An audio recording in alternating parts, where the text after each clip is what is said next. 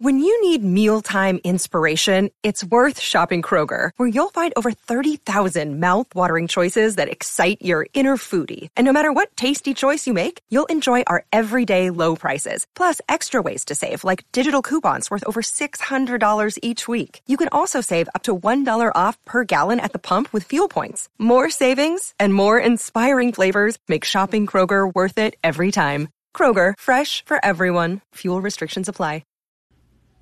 Hey everyone, Lou Mavs here from the Music is Life podcast with a really important question. Have you ever thought about starting your own podcast? When I was trying to get Music is Life off the ground, I had a lot of questions, such as how do I record an episode, how do I get my show into all the apps that people like to listen, and how do I make money from my podcast? The answer to every one of these questions is real simple. Anchor. Anchor is a one-stop shop for recording, hosting, and distributing your podcast. Best of all, it's 100% free and ridiculously easy to use. And now Anchor can match you with great sponsors who want to advertise on your podcast. This means that you can get paid to podcast right away. In fact, that's what I'm doing right now by reading this ad. Since I started my YouTube channel, I've been able to edit the audio on iMovie and then bump it to Anchor and distribute it on the podcast to everybody. And I still use Anchor to record audio-only podcasts. So if you always wanted to start a podcast and make money doing it, go to anchor.fm/start to join me, Lou Mavs of the Music is Life podcast, and the diverse community of podcasters already using Anchor. That's anchor.fm/start. I can't wait to hear your podcast. Looking for some new podcasts to listen to? Well, Rat Salad Review Network has plenty of shows to choose from. Like Rat Salad Review, where they discuss the latest rock and metal news, as well as interviews and albums. Album vs. Album, the King Diamond podcast, with Wayne Noon, Greg Noggle, and sometimes this guy. Smack 'em a gob! Ralph Vieira is also on our network with the Vieira Vault. There's also Old Man Metal's Musings, where he discusses heavy metal and beer. Music is Life with Lou Mavs. The Right Opinion for those who love politics. A South Park podcast called Suck My Balls. The Infinite Fringe. A watch-along wrestling show called Beyond Bushido. Ex-Stradivarius guitarist, the Timo Tolkki podcast. And the great Harry Barnett with I Don't Even Like Podcast and the Laughcast. So check out ratsaladreview.com or search Rat Salad Review on YouTube, Podbean, iTunes, Spotify, Stitcher, and more.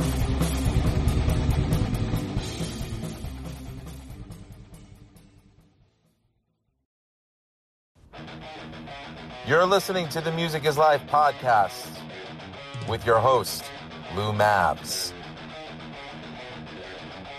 on the Rat Salad Review Network.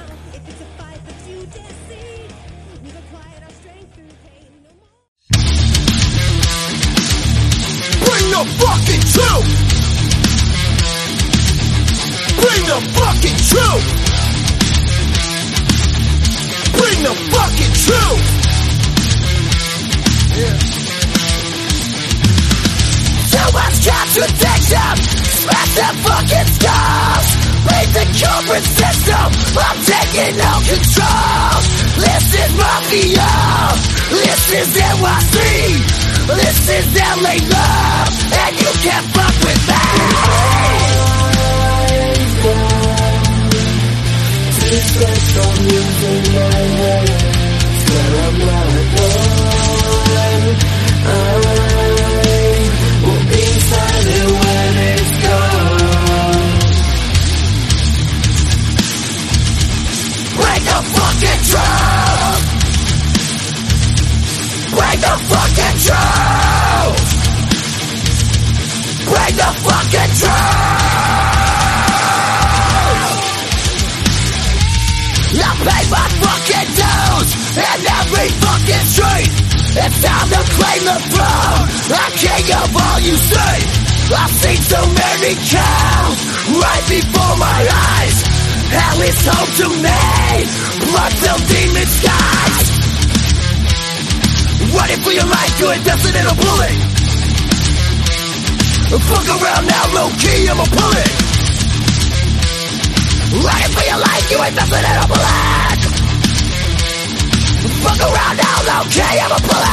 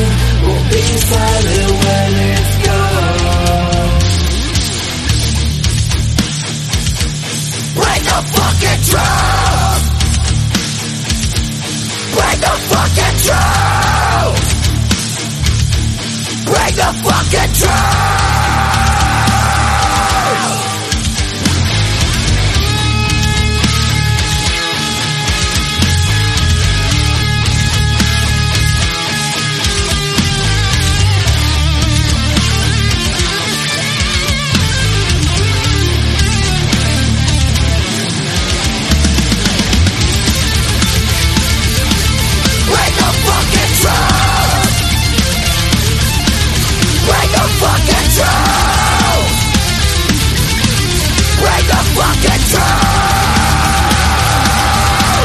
Bring the fucking truth.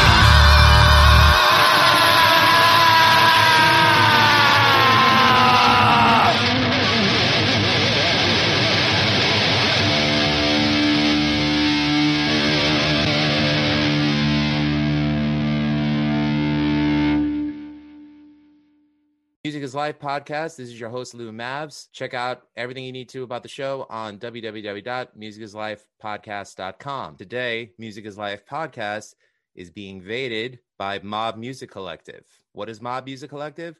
We're about to find out. But if it's any indication of the track that you just heard, the world better be ready. Today, I'm really happy to say that we have Tony Santana, the brains, the heart, the words, and the music behind M.O.B Music Collective. And we're here to talk to him today about his journey as a musician from here to now, what he's doing now, what he wants to do now. He has toured everywhere from New York to LA to Miami to the Caribbean to New Orleans and Las Vegas. This is somebody that is no fluke. He's the real deal. Tony, welcome aboard. How you doing? Thanks, Lou. I appreciate it. Thanks for having me. Feels good to be here. How's it going? Everything's going all right. Another Sunday here, and this is going to be one of the few occasions where I'm doing a podcast day of, and we'll have it uploaded on YouTube and audio streaming platforms for everybody to listen to. So this is a big deal for me. I'm very excited, and I'm happy that you're the person that I'm doing this with.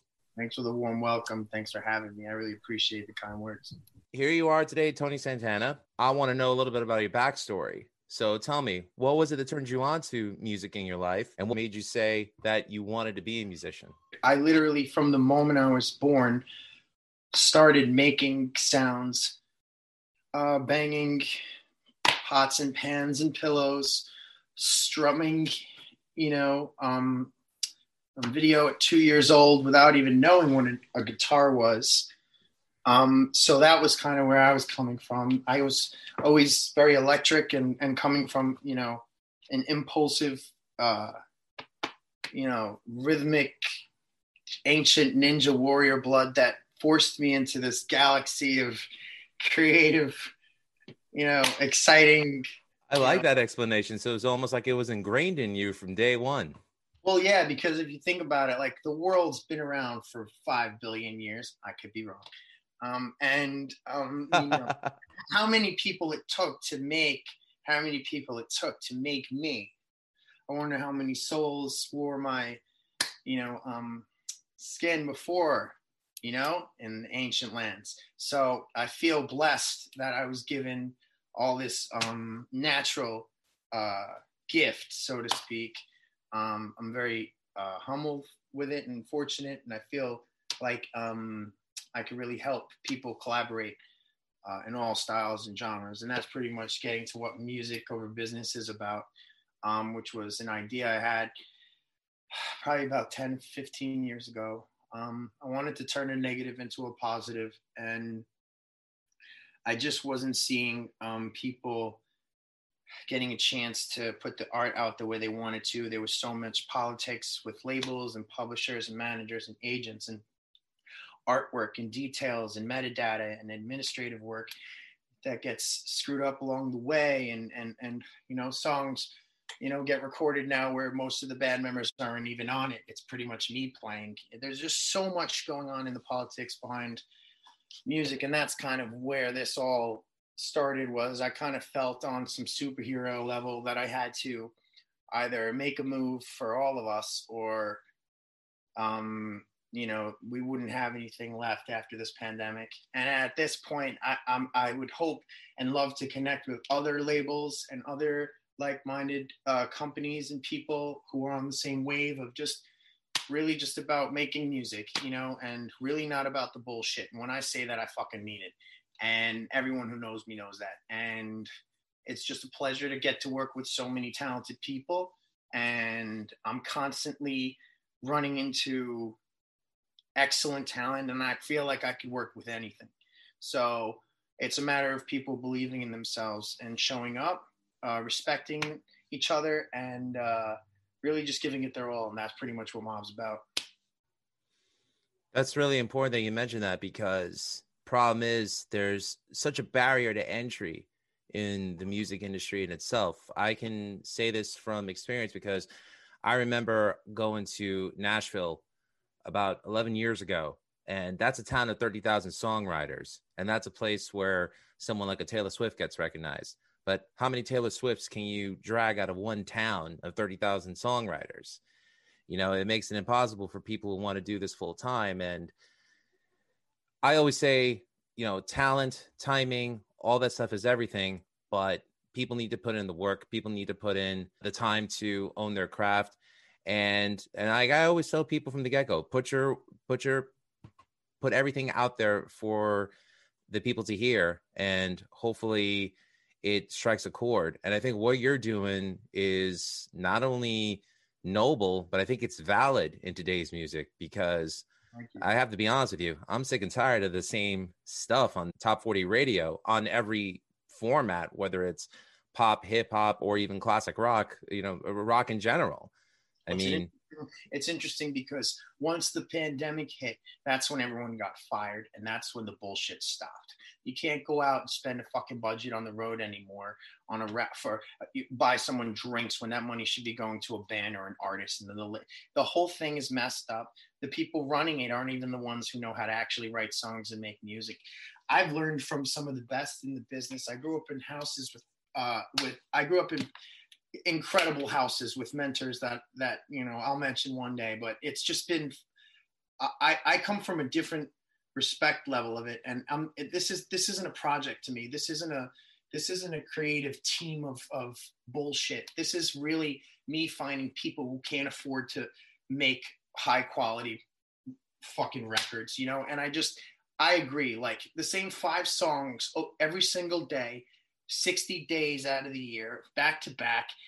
It's disgusting. There's 400,000 songs that get released weekly on Spotify. Again, my numbers could be way off, but you get what I'm saying here. I'm exaggerating because the whole fucking system is exaggerated. People are so talented, but they don't have the muscle to steamroll past the executives, but I do.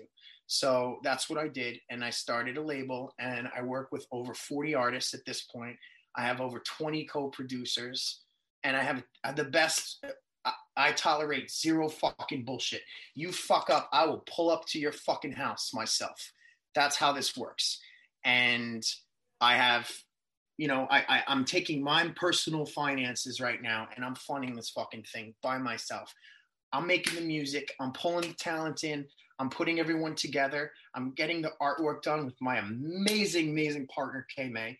And it's just, it's a whole thing where people need to open up and not be so aggressively protective over their art. And it took me a while, because when I was Jay Randy, I was wearing my fucking top hat and playing the guitar and doing all the bullshit and trying to be a hotshot. And then Bruno Mars came out and smacked me off the fucking map. And I was like, okay, that guy does that. You know what I mean? And I was like, who am I really? What do I do? Okay, I grew up fucking with Pantera, Slayer, Metallica, and Anthrax. That is it. You mix that with fucking Biggie, and that's what I grew up on. And then I had the Locks, and then I had, you know, I loved Tupac, I loved Dre, I loved the whole West Coast thing, but I was more into fucking Daz and Corrupt. You know what I mean? I was on the backside page of what was going on in the streets. And then I eventually made it out to Englewood and all these other spots and worked with people, you know, like Day One and all my partners that are on the Mob that are just legends who've worked with Snoop and Ice Cube. Me, you know, like this whole squad is so talented and it just keeps growing. And I'm single-handedly checking each person that comes in, like, and vetting them. You know, and if you fuck around, like I said, you get fucking wiped off the map. And good luck trying to fuck around with something else. Because right now, I feel like I'm the only person out here. And I don't even want to be that guy. You know what I mean? But it's like no one's coming together and helping. And I'm certainly not a Suge Knight, and I'm not trying to be the king or anything like that. It's working. We're putting music out. Tons of people are collaborating. And you know, the music's finally getting released. So much music sits on hard drives and never gets done. People meet up and make music all fucking day. They hype it up. They post things on social media. They're like, oh, look at this. It's fucking this and that. It's coming. And then all of a sudden, like, you never hear anything. You look at the record or how many songs they dropped. 2 songs, you know? like in 8 months, because they're so nervous. They're nervous what the fans are going to think. They're nervous what the streams are going to be. I don't care. I'm happy to be alive. I like was in a terrible place 3.5 years ago personally, and I'm literally just happy to be creating and collaborating. That's it. You know, there's going to be haters, there's going to be lovers, and then there's going to be the in between, you know, and it's always going to be yes, no, good, bad, true, false. That's it. Just a continuum till the day I die. And like, I'm here for it. I'm having fun. I'm enjoying it now, finally. And I'm really enjoying working with, you know, my partners. I have an incredible team and they really support me. And they're there for me, not just musically, but mentally, because I have dealt with a lot to get here. So you definitely have. You know, so with that being said, I want to inspire people and give people hope, because I was sitting in my fucking bedroom in Plainview, Long Island as a kid, playing fucking dime riffs, pretending it was a stadium, doing the whole thing. And I think that is missing from culture. And I love what you always say about physical media is still a fucking thing. And I agree with you, because when I used to fucking go, the old story of going to a record store on your bike and getting a CD or vinyl, whatever, you know what I mean? Like, it's just having that. I remember when I couldn't think in class because the fucking album was dropping at fucking like Sam Goody at like 5. You know what I mean? Like, oh, you don't have to tell me that twice. I remember when Far Beyond Driven dropped in 1994, and the local record store by me had it the Saturday before its Tuesday release drop. And I just remember going to the record store that Saturday. I felt like it was the biggest thing in the world because I was the first person to get a copy in my neighborhood, and to have it in my hands. And that today is still my favorite fucking Pantera album. I look at that shit and I forget about time. I forget about breathing, and I get lost in like some magic, because it's true, it's real, and it's powerful, and it's like excellent, you know? And absolutely. It was just, I remember when Slayer and Pantera came through fucking Coliseum. Do you remember that tour? That was 2001. That was the last Pantera tour ever before they broke up. You know, and I remember Metallica and Corrosion of Conformity at the Coliseum. Were you at that one? I was not. That was 96. I didn't go to my first concert until February 1999. You were that was the fucking ice and sliding. The Islanders were playing the next day. My God. Bleachers. It was crazy. My first concert, and I mentioned this on past podcast episodes, was the original reunited Black Sabbath with Ozzy on vocals. Oh, God. Opening act was the Deftones. Support act was Pantera. Oh my So God. I did get to see Pantera open up for my favorite band of all time. And I just remember. Wait, Sabbath is your favorite band? Sabbath is my favorite band of all time. Sabbath is my favorite band of all time. Fucking A. Okay, so he's my favorite guitar player ever, Tony Iommi. Nice. I mean, who fucking saws their fingers off, replaces them, and then invents an entire genre? Oh my God. It's funny you mentioned that. I in the previous episode, I was talking with my friend James, and we were talking about how Django Reinhardt himself, the gypsy jazz guitar player, influenced metal because Iommi cut off his fingers and he felt like he can never play again. And then he discovered Django Reinhardt, saw what he just did with 3 fingers. Yep. And that alone influenced Tony Iommi to say, you know what, I'm going to make some leather tips out of some bottle caps, and I'm going to get on the horse and get on again, inventing the whole fucking genre. Unreal. The album was recorded inside of 11 hours. On top of that, maybe some overdubs, I think, for afterwards, right? And then very few overdubs. And the thing about that band is it's all about all of them. Like, the whole thing is crazy. You got the bass player writing the lyrics. You got fucking. I was watching something recently where Ozzy was. Sorry, I get so excited. I was watching something recently where Ozzy was like, "We were just singing to Tony's guitar," and that's what metal is. Metal is the riff, and that's Iron Man.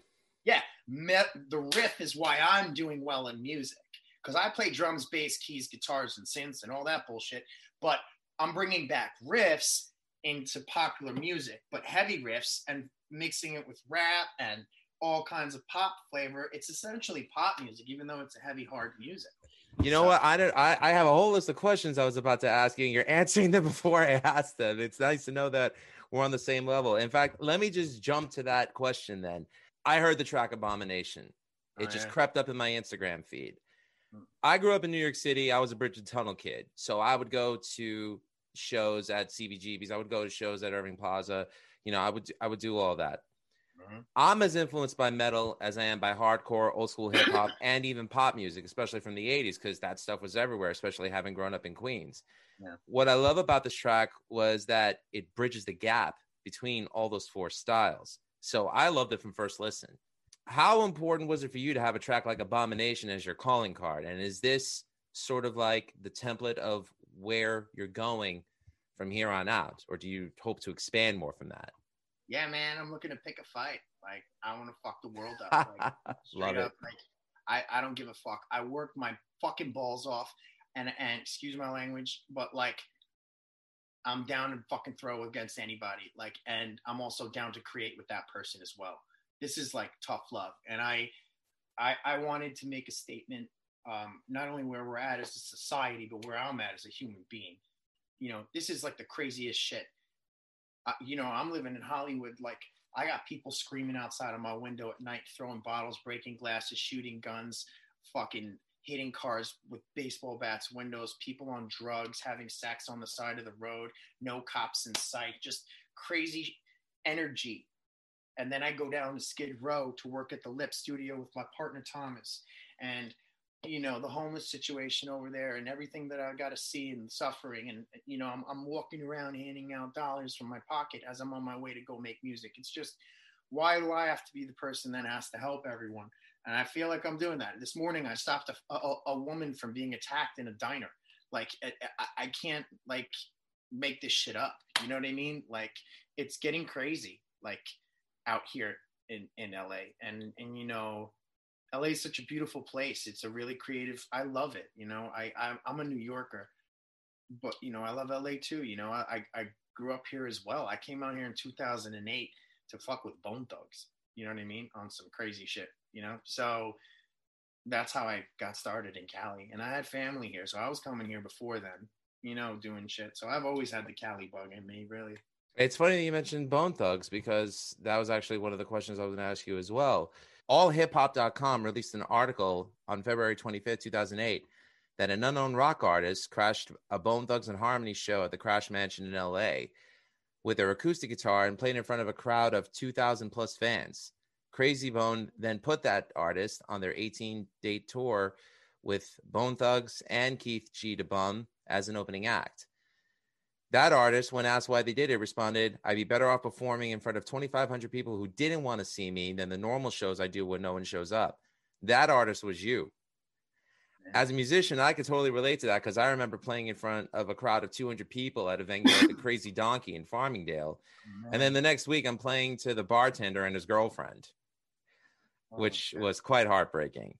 But decisions like this definitely prove the theory, great risk, great reward. How intimidating was that? What led you to that decision?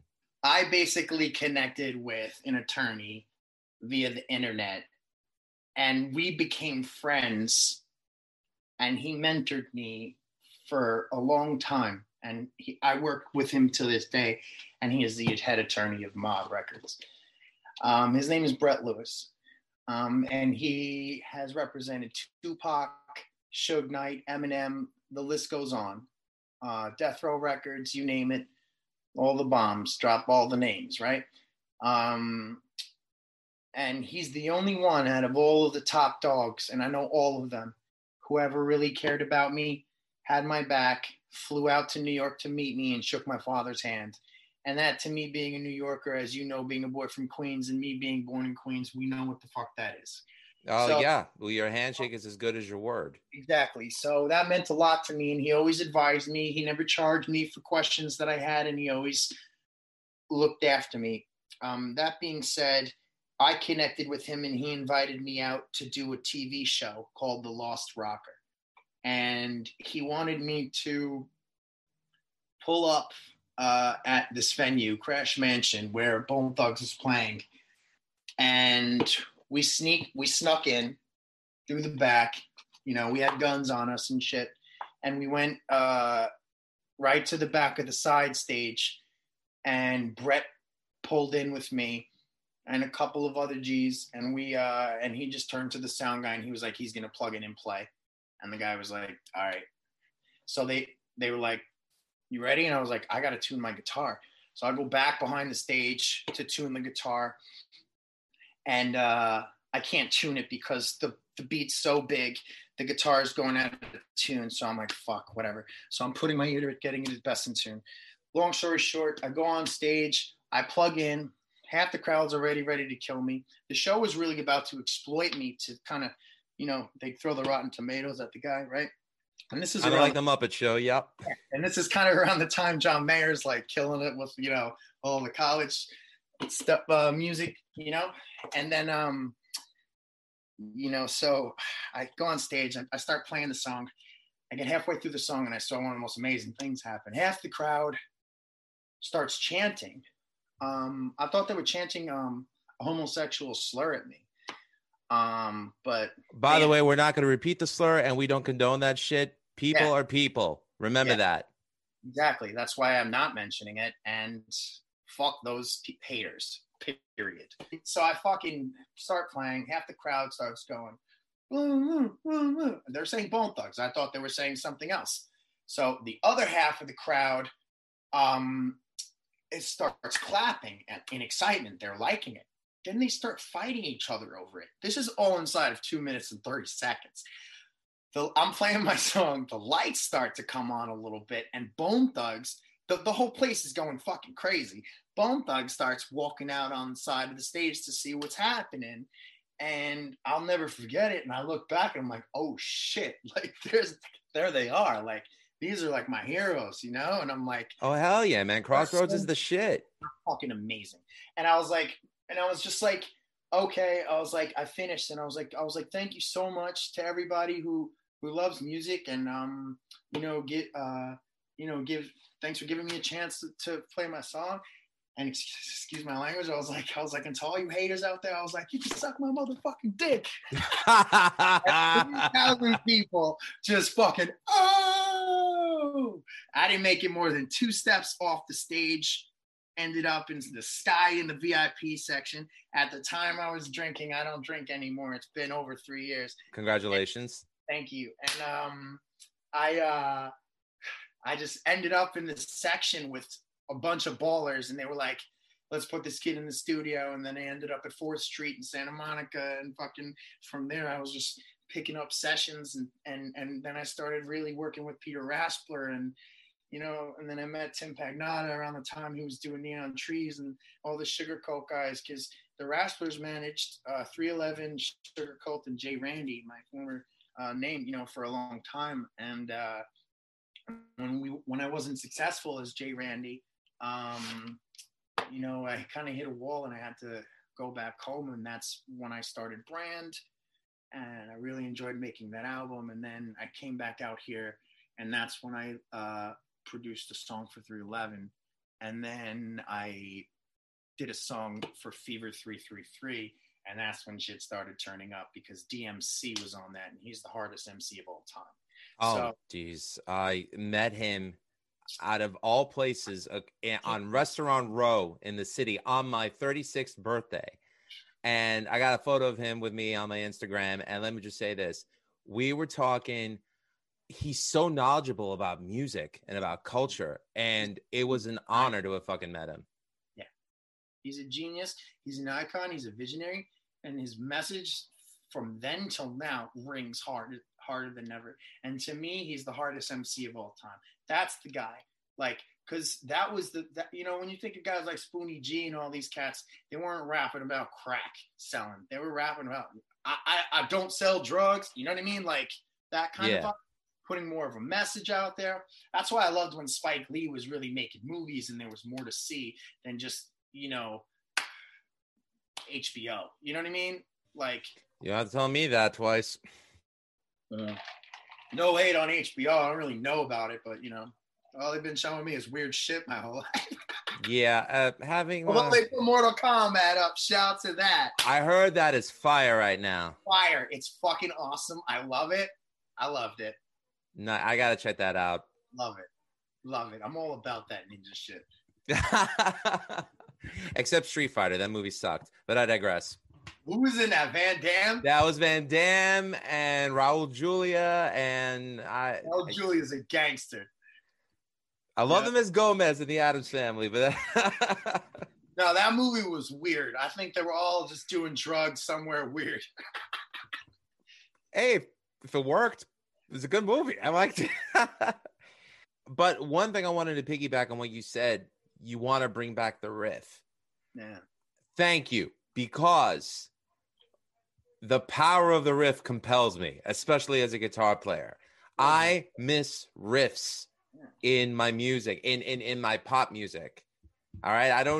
I mean, all due respect to the guys out there that are doing great programming, doing great work on synthesizers and this and that, but I need some grit in my music. I need guitars. I need that stuff. So here's what happened.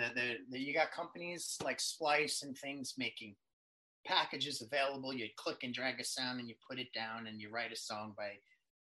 That's not the way. It was for a while and it did work for a while, but now it's hit a wall because it just pretty much sounds like it's processed. It's programmed. Nursery beats like I don't even know what that is. And you have to play. You have to be a player now. What I'm seeing in the studios, and I work in many studios, is people are playing. It's back to instruments being plugged in and putting them on records. But people are having trouble finding the genre that's going to be, the cultural thing that everyone clings on to. And honestly, I'm not trying to have that spot, but the reason why I think it is because I am, a Latin Jew. So I have that mix, right? Being rock is mainly, Caucasian. And then most of the people on my team are Black and Spanish. If you look at all my artists, from Jason to Dead Ghost to myself and I think that, to Vintage, to Paxton, to all the people that I work with. And it's giving, these people that are from other places a chance to make big sounding rock records, because I know how to get that sound. And I think if I do that, we can find more talent in these hoods and light up the neighborhoods, Oh yeah. I mean, it's funny that you mentioned that though, because I always give credit to the forefathers of rock and roll. I always give credit to Little Richard. I give credit to Chuck Berry. I give credit to Ray Charles, Tina Turner, who in my opinion is the all-time queen of rock and roll. I give Mama Thorne too.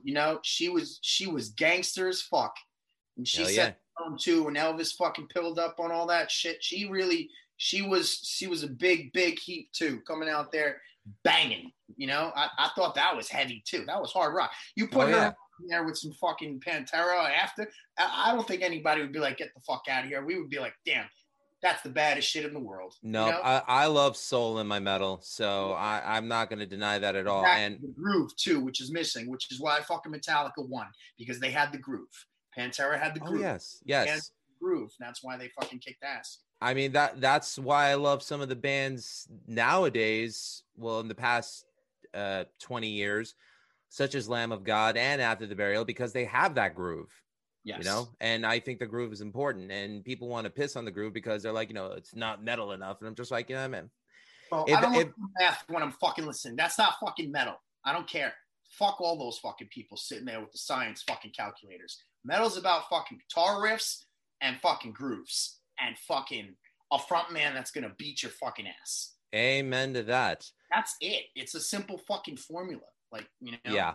And for me, we both mentioned love for Iommi. I always give love to Hendrix as the guy that revolutionized 100%. And made the way for 100%. The stuff that came out afterwards. If you plug in, you're fucking thinking of Jimi Hendrix. You know what I mean? I play a Strat because of Jimi Hendrix. Yeah, it really is. And there's other guys too that are fucking unreal that have come, to me, the guitar is my sword. It's my gun. It got me through the streets of New York and LA.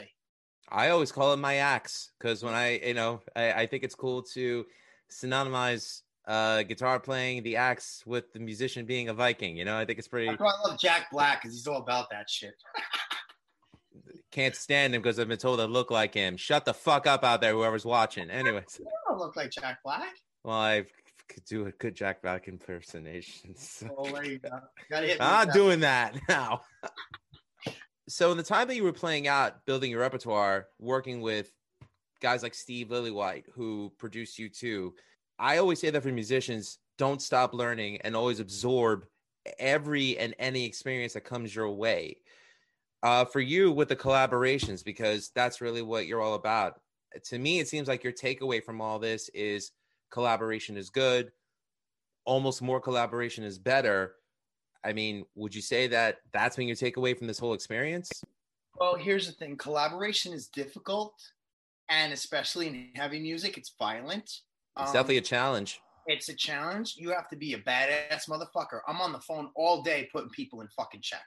Because you know why? People are disrespectful because there's the artist and then there's the producer.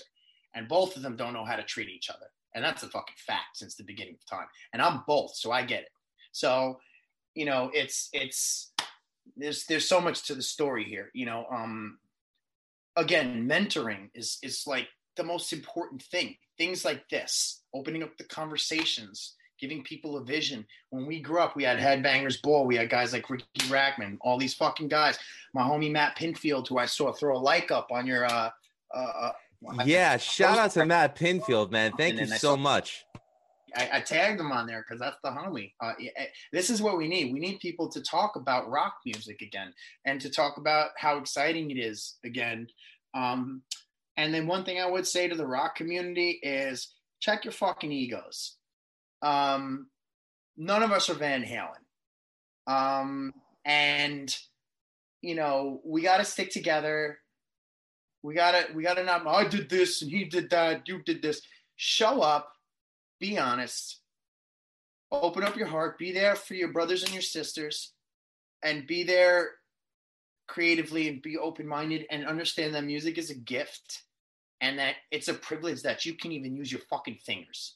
So, or your voice or whatever it is. It's a sacred, it's invisible, it's emotion, it's all of the feels of everything that keeps my heart beating. And it's why I wake up to breathe every day. I'm certainly not obsessed with the money part of it. I don't know what else I need in life. I make music with the people I love to make music with, and then I like to cook the food I like to eat. So right there, I'm happy. I go on my runs. I try to stay healthy because I'm battling, a lot of personal mental issues, I'm first talking about. I've been making music for 20 years and I haven't released anything because I thought this whole business was fucked. And I ended up in a fucking mental institution because of it. And, I spent 7 days at 2 North in Queens and it changed my life. And I came back and somehow I bounced back. And now I'm here with the fucking record label and all these artists and all this shit, except I'm not owning these people. I'm not signing them. I'm not taking half of their earnings. I'm just bringing them in and working with them. If you work with me, you get your equal share of what you contribute and you go on your way. And that, I think, without the greed, is opening up more collaborations and allowing me to connect with more artists. And to be honest with you, I'm getting a lot of, bands that I grew up loving coming to me because they can't create within their own band because there's so much hate after such a long time. And then, they want to come work and it's like a breath of fresh air after 20, 30 years, coming in and being in a room with me. And I'm like, yeah, play what you want. Be yourself, explore. I never criticize the lyrics of the people that come in to work with me because I know off top they're going to be fucking amazing because I'm picking them. And then it's like, I know when to get my sound and my groove. That's my part of the job. And then throwing the whole thing together, I'm lucky I have, the people I have behind me, supported me mentally, because this is an insane life, and it's completely, no one can understand it unless you're really in it, and you get criticized for a lot of bullshit, you know. You get called a ton of things, you know, a player, a smooth, whatever the fuck, you know, my whole life. I'm just trying to make fucking music, and I'm trying to make music with other people, and I'm constantly trying to push the sounds, and I'm not ever trying to segregate anything. That stuff doesn't register in my mind. I'm on a whole other wave, and I'm enjoying the pace I'm at right now, and I'm very happy with these collaborations. But back to what you said, collaborating is tough, you know, because people have feelings, and there has to be some control when you're running a label, and you got to put your foot down sometime, you know, and you got to choose the right art. You have to choose the right mix. You have to get rid of things, and someone has to be the fucking boss. And I guess I have to be that guy. So, you know, I'm doing the best that I can to make people happy, honestly.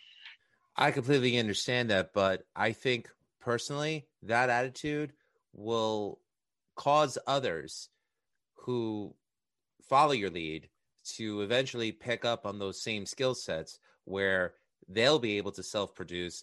They'll be able to say, no, not that. Yes, this, you know, it'll improve their skills. I always tell people 90% of it is showing up. 10% of it is just listening and absorbing. And that goes with any genre. That goes with anything. I've dealt with musicians personally who seriously think their shit don't stink.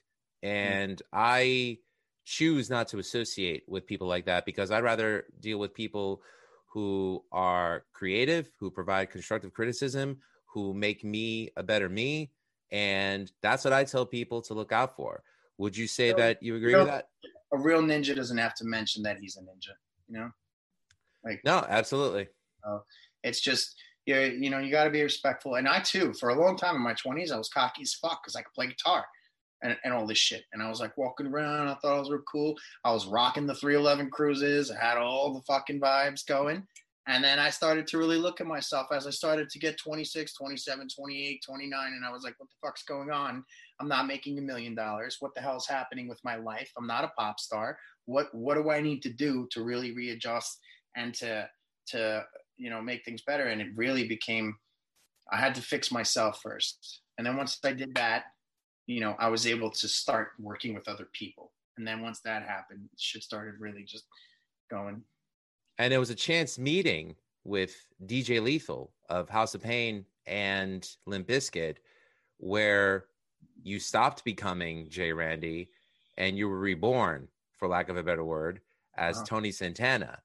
So the question that is on my mind, who the fuck is Tony Santana? I've had enough of everyone's fucking shit, and I'm just going to say it like it is. I don't need fans, I don't need followers, and I don't need money. Let me tell you who Tony Santana is. For the whole time, Jay Randy was trying to be somebody. First of all, Joe 3H, he introduced me to DJ Lethal. Me and Lethal started working together. We became friends instantly, and we started fucking working every single day on songs and started bringing people in. He is one of the head co-cats of the M.O.B. And I was in the studio with him one day, and he just turned to me and he was like, you know, he's like, you're like Tony Montana, except, you know, you play guitar like Santana. So you're Tony Santana. I like, did not draw the comparisons. Holy shit. Yeah, so he goes, you're fucking Tony Santana. And I was like, I'm fucking Tony Santana. I was just done with my past. I was so ashamed and not ashamed, but like, I don't know. I had a lot of trouble growing up, you know, with myself. And I feel really great. I don't feel like Jay Randy. I'm Tony Santana. You know, like I you know what I'm saying? Like, I make music and I carry switchblades. You know what I mean? Like, it's a thing. So don't worry, he didn't point it at me directly. We're on a Zoom call. I don't, you know, like, you could pull up, you're gonna have a problem. But it's like, I don't want a problem. I just want to be left alone to make music. That's why I'm not making music videos. I'm not posting any more pictures of myself and my face so people can hate on me or leave weird comments or DM me and shit. the fuck is this? I'm just making music. Kay makes the art. We put the fucking song with the art and we put it out. That's it. And everybody who works with me gets an equal cut of the song. Kay is probably one of the hardest working people I know, because she straight up gave me so much information towards you, towards what M.O.B Music Collective is all about. She is actually a partner of mine on the creative side at M.O.B. She handles all the visuals, but she's one of the most impressive designers and creators I've ever seen in my life. And there's a magic that she has that is going really well with what I'm doing musically, and it's working out nicely. It's a real shitty business, and it doesn't have to be. It really does not have to be. And like you said, it starts with me kind of setting an example by being myself, right? And I am not perfect. I fuck up a lot. I punch walls. I'm crazy. But I want to see someone else make 20 or 30 songs a week happen all over the world. Okay? So yeah, it's not fucking happening. So I'm going crazy, and I know I have to right now because I need to change what's going on. And I know that it's going to set an example for other people to rise and also be these, queens and kings of, the planet, Yeah, essentially what you are musically is what this podcast is all about, and that's disrupting the status quo. And I feel as though we're at a point right now where we need disruptors, where we need to bring it back to prominence. And, a track like Abomination, that's filled with toxic venom that I personally think is ready to purify the world of the bullshit that we're force-fed on a daily basis. And I'm not just saying that to blow smoke up your ass. Yeah. I mean, it's very rare where I listen to a track and it makes the hairs on my arm stand up. Oh, I went into my boy Alan's place. I fucking recorded that song in 3 hours. I meant to ask you, what was Alan's, what was his role in the song? Okay, so he recorded me, engineered, produced, we co-produced it together, and then he sang on the hook. So that's his vocally wow. Yeah. And then I'm on the verses just going crazy. So it's fun. And then I played bass, guitars. It's cool. So good to hear a guitar solo. It's just freaking got guts and balls, and it's like I had to fight 20 years to put guitar back into music. Welcome, good sir, welcome. Yeah, and I'm not claiming nothing. I'm not a king of nothing. I'm just saying I'm putting guitars in music. That's important. So, I want to ask you, Bad Fashion, is that one of the groups that's on your label?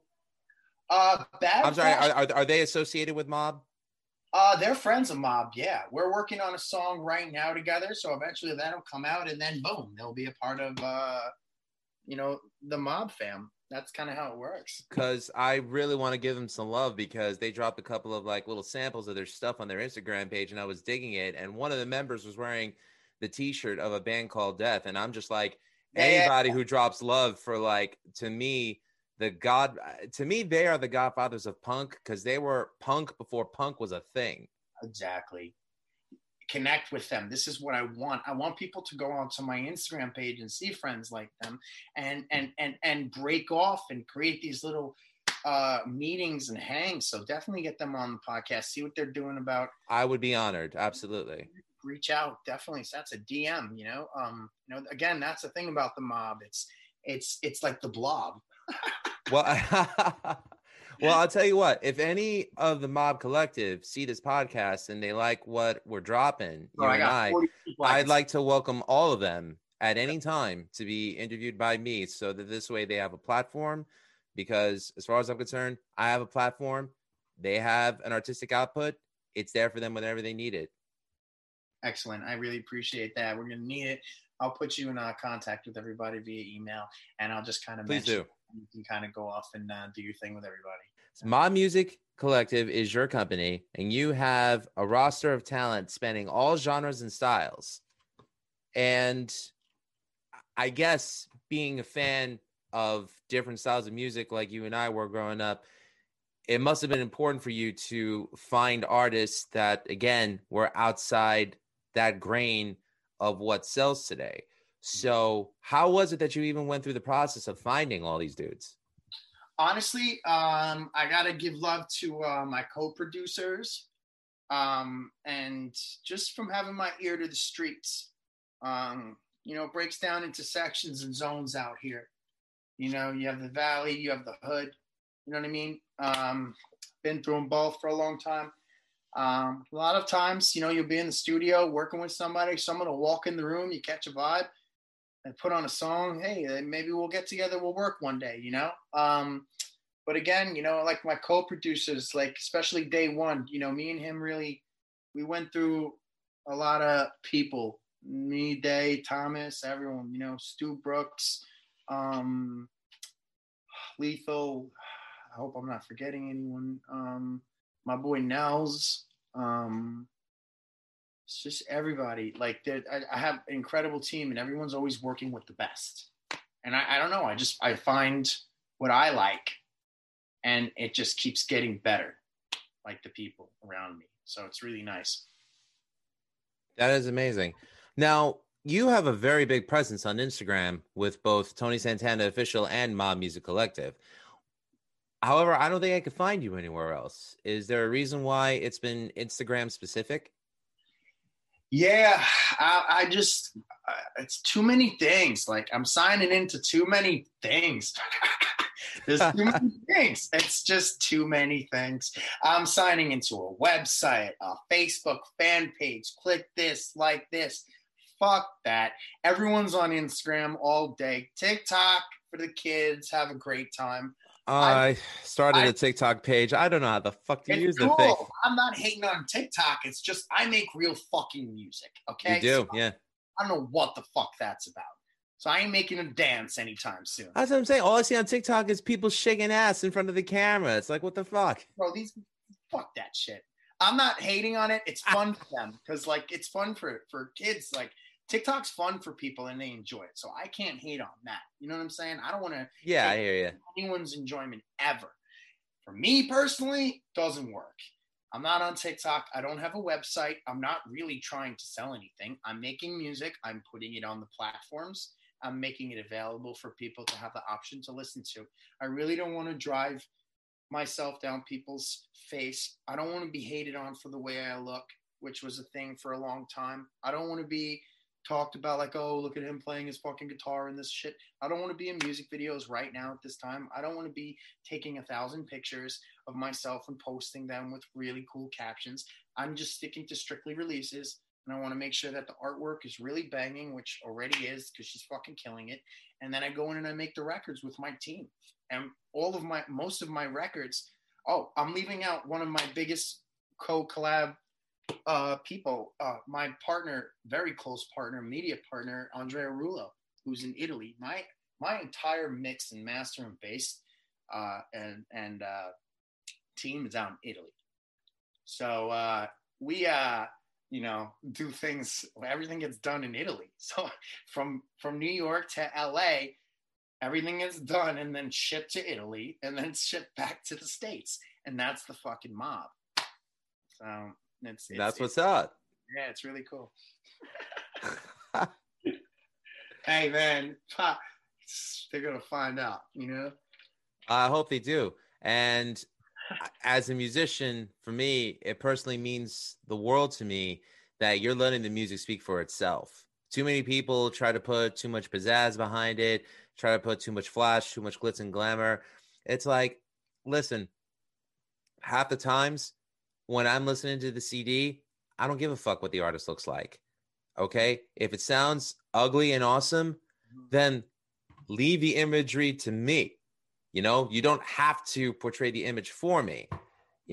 That's, to me, that's how I've always approached the listening experience. That's why I see, I know we're having a tough time and we're, in a plague and we're it's just dreadful, but at the same time, all of these groups are starting to pop up that are really making fucking waves. You know what I mean? And like, conversations are changing and people are more open and accepting to certain things that weren't accepted. And I think that that's somewhat of a progress. And you know, I'd agree with that. I know for a fact, because I've fucking had conversations with Vikings and I've had to go to battle in arenas in front of people and win. And that's a fucking fact. Check my fucking resume. But it's like, I think that if we, you know, the conversation's hard at first. It's going to be a fight because there's no understanding. I think it's fucking crazy that the entire world is trying to coexist. We have religion and we have land. And then, like, none of them agree on each other. Throw politics into there and you have a full-on battle. And it's a fucking nightmare. Hell yeah. That person believes in goats and that person believes in turtles. And then fucking, this is my house. No, that's your house. That's what, like, you know, like, shout to the Indians, but who the fuck were there before the Indians? You know what I mean? Like, we don't know shit. You know, like 5 billion years we're on this earth. We don't know jack shit. You know what I'm saying? Like, what the fuck? I'm like, where are these dinosaurs at? You know, like wait a minute. We're not trying to debunk conspiracy theories. We're talking music, man. Bring it back. Walking on the moon? We're on the moon? No, I'm just hey, if Sting and the Police said we're walking on the moon, we're walking on the moon. It's all good with me. That fucking happens. That happens. To purchase any material of M.O.B Music Collective, where can listeners go? Okay, so Apple Music's been really great and helpful with you know, putting us on pop-in playlists and everything alongside Black Sabbath and the Foo Fighters and all the top mega bands. So you could get it on iTunes and you can listen to it on Spotify, and then it's available on literally all the DSPs from Tidal to Deezer to everything. Like, there's over 100 platforms you could get it from in 246 countries. So I put Abomination on every metal playlist of mine. So, yep, I'm happy to say that I contribute to the streams of that. Thank you. I appreciate that. Again, my numbers are usually off, but not when I'm going to the bank. There you go. Yeah, but fucking, I love meeting people, but collaborating has been crazy, and it's pushed me more to making more of my own stuff now. So I'm making a lot of Tony Santana stuff. So expect some releases. Well, I will say this. I knew you when you were Jay Randy. I'm proud to know you as Tony Santana. You were always one of the most straight up, most respectable, most reputable people. And you saying what you said when you were in your 20s, you thought you knew everything. We all did when we were in our 20s. When I was in my 20s, I thought I knew everything. But now I can look back and say I knew jack shit then. At 40 years old myself, I could say I know jack shit now. But I'm always open to learn. Give yourself a little more credit. You're setting a tone here. You're putting this shit back on the map. I'm here to help in any way that you need. I'm here to connect in any way that you need. We need to get a couple people on here like Lethal and stuff, start building this out, talking about some other stuff. There's a whole world I'm developing out here in California. And, and thanks for the kind words. I appreciate that. I've been trying to be, a stand-up guy. And I know that, like, growing up on Long Island, everyone was afraid to be in a band with me. I know that. And I'm sorry, and I apologize to anyone I may have offended over the years, or anyone I scared, or anyone I may have fucking hurt or done some crazy shit to. I was going through some crazy shit. I didn't know what was happening at the time. And I was trying to figure myself out and all this electricity that's going on inside of this body. So. But that's what it's all about, man. It's all about growth. And I mean, look how far you come right now. It's amazing. For me, being that you are one of my oldest friends, I'm incredibly happy to say on this platform here, I'm fucking proud of you and I love you. We have family gatherings together, you and I. So it's a different relationship.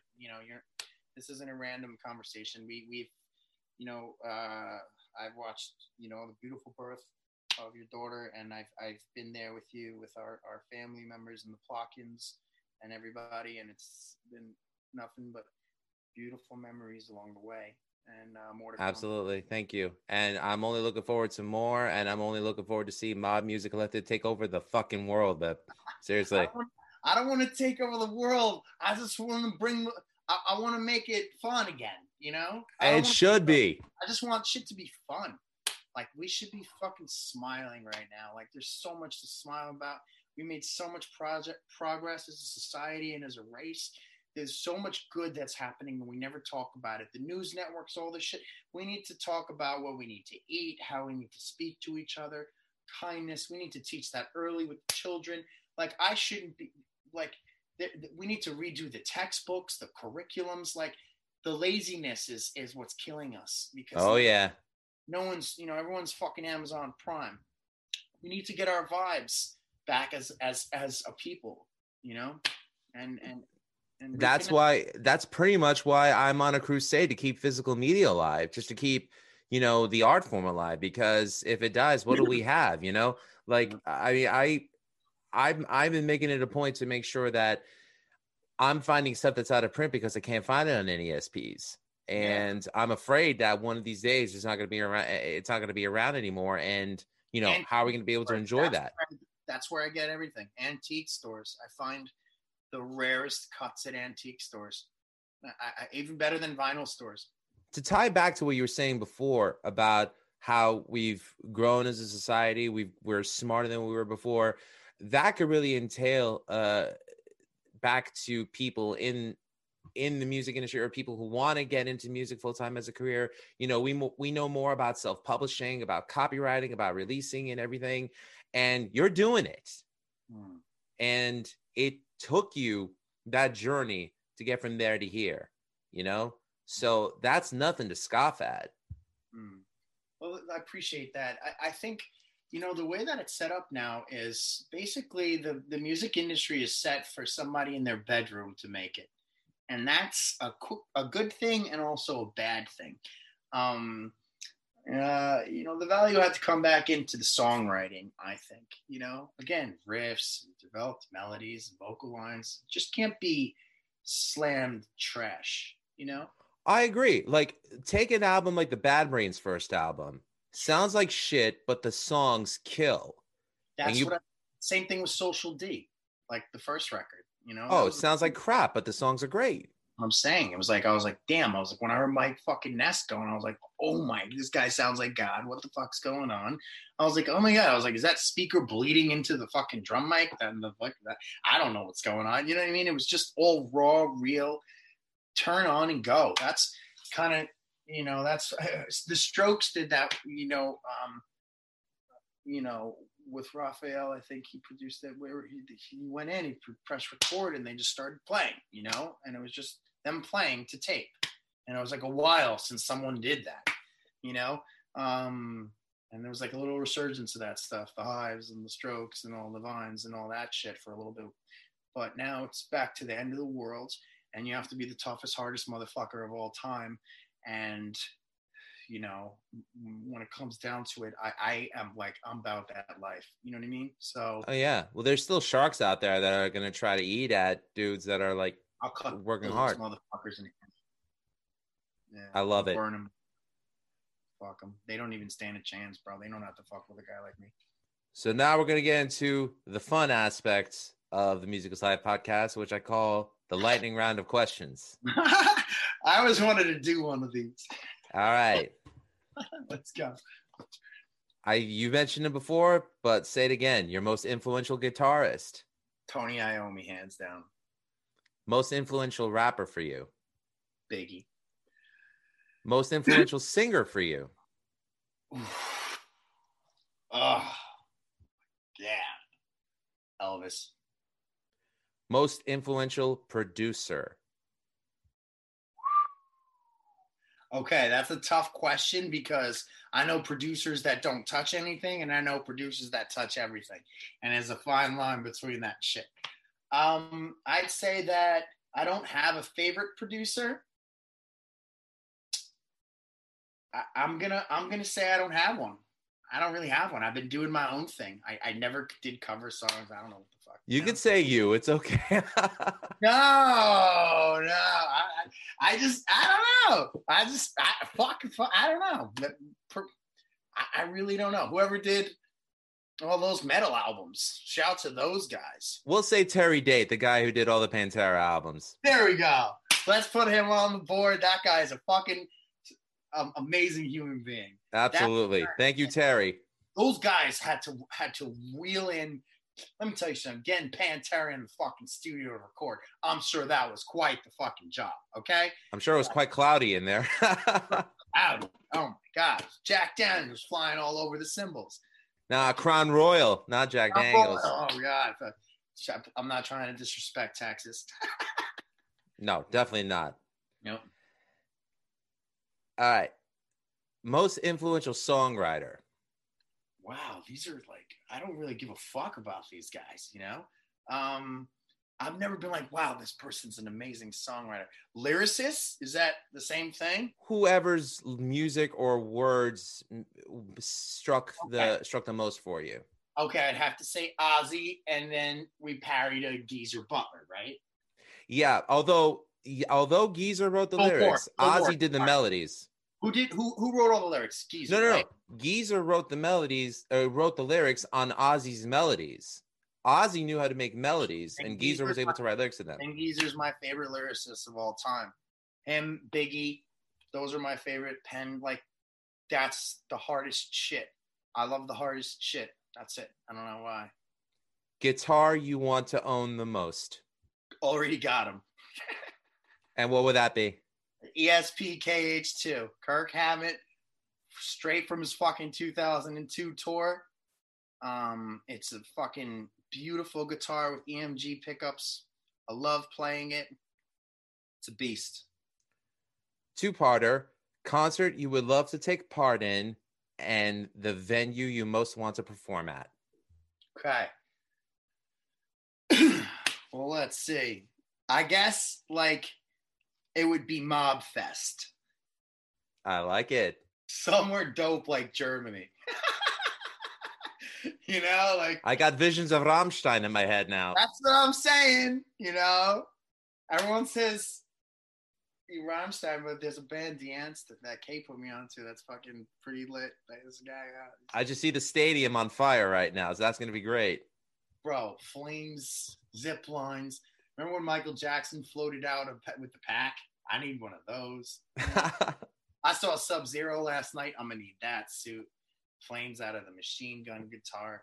I really got to see this Mortal Kombat film. Dude. All right. Favorite condiment to put on your food? Ooh, I use olive oil a lot. Good stuff. Yeah. Last question. Mm-hmm. Favorite Sabbath album? Okay. Can't answer that. Nope, not going to do it. Oh, come on. There's no wrong answer. Nope. There's tons. I'll kill myself over this question. We'll accept any of them. I can't. I got to be honest with you. I really can't. And I'll explain why. Okay, fine. Their first album. I mean, because it set the tone and it created fucking an entire genre. Like, let's be real. You know what I mean? Like, and when they were done, they were like, is it done? We don't even know if it's done. And Ozzy was like, I'll just sang any old shit on it. And like, I just can't believe they invented the fucking genre with it in 11 hours. That blows my mind. There's nothing that touches that. That to me, and like all due respect to the Beatles and the songwriting and all that stuff, Black Sabbath to me sits at number one and like ahead of the Beatles. Sorry, Paul. A lot of us would agree with you. And we love the Beatles, but yeah, it's just... I love the Beatles. The songwriting, I get it. It's fucking incredible. It's amazing, but there are other bands besides the fucking Beatles. I'm sorry. And Black Sabbath, to me, fucking rocks. I thought if you spun me upside down and hung me from a building and was like, you could see the Beatles or Sabbath tonight, who do you want to go see? No Sabbath. question. I'm going to fucking Sabbath. And I've seen Sabbath 3 times with Ozzy, 3 times with Dio, and I would gladly see them again. I had a hard time wanting to go see the last time that they came to New York because for me, the sum of the parts is equally important. So I needed Bill Ward there, and I couldn't go see them without him. That's the same thing with New Order. You know what I mean? When homie's not playing bass, I'm just like, what the fuck? You know, Peter Hook is fucking New Order. Peter Hook's not in New Order anymore? Bro, like they had some New Order shows recently, and he's Peter Hook he's got his own band or something. They were gonna He's got a band, Hook and the Lights or something. How do you have New Order without Peter Hook? His bass lines were integral to that Enjoy division. That's what I'm saying. So, well, I could be wrong, but I saw a couple of like bills and shows like in the past, and he wasn't there, and that pissed me off because like, how the fuck is that even a thing? I don't even know what to say to that, but it is what it is. I really hope I'm not wrong on this fucking history shit right now. No, I mean, you've definitely proven that you are well-educated, well-versed, and you know your shit, and I couldn't be happier because I'm tired of dealing with musicians who don't know jack shit. So, gotta know. Where can the people find you? Okay, you could just go to my Instagram right now, which is Instagram, Tony Santana Official, and all the links that you need to find are right there. You don't have to be a genius to click on the bio, and then it'll direct you right to the M.O.B page. And from there, you'll go to the Spotify page, listen to the music. If you want to buy the songs, you have the option of then going to the iTunes page and purchasing it there. Thank you so much for the support, everybody. I love you guys. I'm making this so that you could have something to fight for again in life and not feel like you're dying. And I want to inspire a whole new generation of guitar players, and musicians, and artists. And lastly, is there anybody that you'd like to give a shout out to? Yeah, my mom and dad. Tony Santana, M.O.B Music Collective. I can't thank you enough for being a part of the Music is Life podcast. It really means a lot to me that you're calling me from the West Coast right now, and I'm here on the East Coast, and it's practically morning for you, and you jumped on this call with me. I can't thank you enough for this opportunity to speak with you, and it was a blast for me. And just hearing about your journey from start to where we are right now, I think it's truly inspirational. And I hope people who see this really take the time to say, hey, you know what? This guy's going to speak for me. I want to be on his team. So I'm hoping that from this, M.O.B Music Collective grows to be the juggernaut that I feel it's destined to become. Really appreciate that. You've been nothing but a gentleman and a class act. I've had this conversation with my family about what a gentleman you are and what a great father and husband you are to Aaron. And we really, really care about you. And I really, really wanted to do this with you so that you could, so that we could share it together and look back on this and remember this time of the beginning, because it's fucking going off. Because there's no one else in this motherfucker that could do this shit. Trust me. And I know what I'm doing, and it's my job. It's like a job. It's like being a plumber. I go in and I fucking unclog the drain. I deal with shit all day. So, I'm fucking doing my best to try to stay sane in the process and have somewhat of a personal life while being someone that everyone really needs right now, to be honest. Well, the music industry definitely needs you. So I wish you all the best. And please, if any of the artists want to be on the show, they are more than welcome. They could just message me. You could give them my email address, and I'd love to have them. Like 40 names in a thing and be like, guys, check in. See, it happens like that. Awesome. I'd be happy to talk to all of them. Cool. Tony, thank you so much. My pleasure. Be well, and I'll talk soon. Awesome. Thanks for tuning in to the Music is Life podcast. Once again, I'm your host, Lou Mavs. Check out ratsareview.com so you can look at the other podcasts. You can check out Beyond Bushido, the pro wrestling podcast on there. You can check out Suck My Balls, the South Park podcast on there. Soon we're going to have, that's the name of it. Soon we're going to have Green Mango's World, where Bob Mango is going to come on and do his podcast where he gets to talk about all things that are cult classic culture, and it's going to be great. Also, again, his name is Green Mango, so you know what he's going to be talking about. Also want to give some love to Wayne and Greg over at the other podcast that I'm a part of, Rat Style Review, where we do album versus album, where we talk about discographies of records. We have our show Screams of the Grave, where we talk about metal albums that time has forgotten. Just had the recent episode posted yesterday where we talked about Iron Maiden Somewhere in Time. And it's a shame that that's a complete Tony, I see you're an Iron Maiden fan too. Dude, how could you not? I mean, who's getting tones with a Strat like that? You know what I mean? Know. Come on, bro. Those guys are wizards. Absolutely.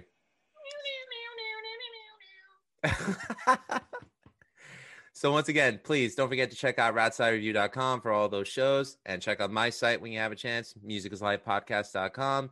There you can find links for the YouTube page. You can find links to the audio format. Please subscribe, like, and comment. If you're a new artist and you want me to hear your stuff, I will definitely do a first-time review on the YouTube channel. If you're willing to donate to my PayPal, it's musicisLifepodcast@gmail.com.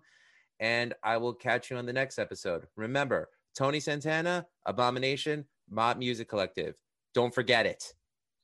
We will see you soon, everyone. Take care. Be safe. Treat each other. Respect. Love. But have some fun, too. You can fuck some shit up. That's cool. All in all, it's the same thing. Have a good night, everyone. Take care. Peace. Looking for some new podcasts to listen to? Well, Rat Salad Review Network has plenty of shows to choose from. Like Rat Salad Review, where they discuss the latest rock and metal news, as well as interviews and albums.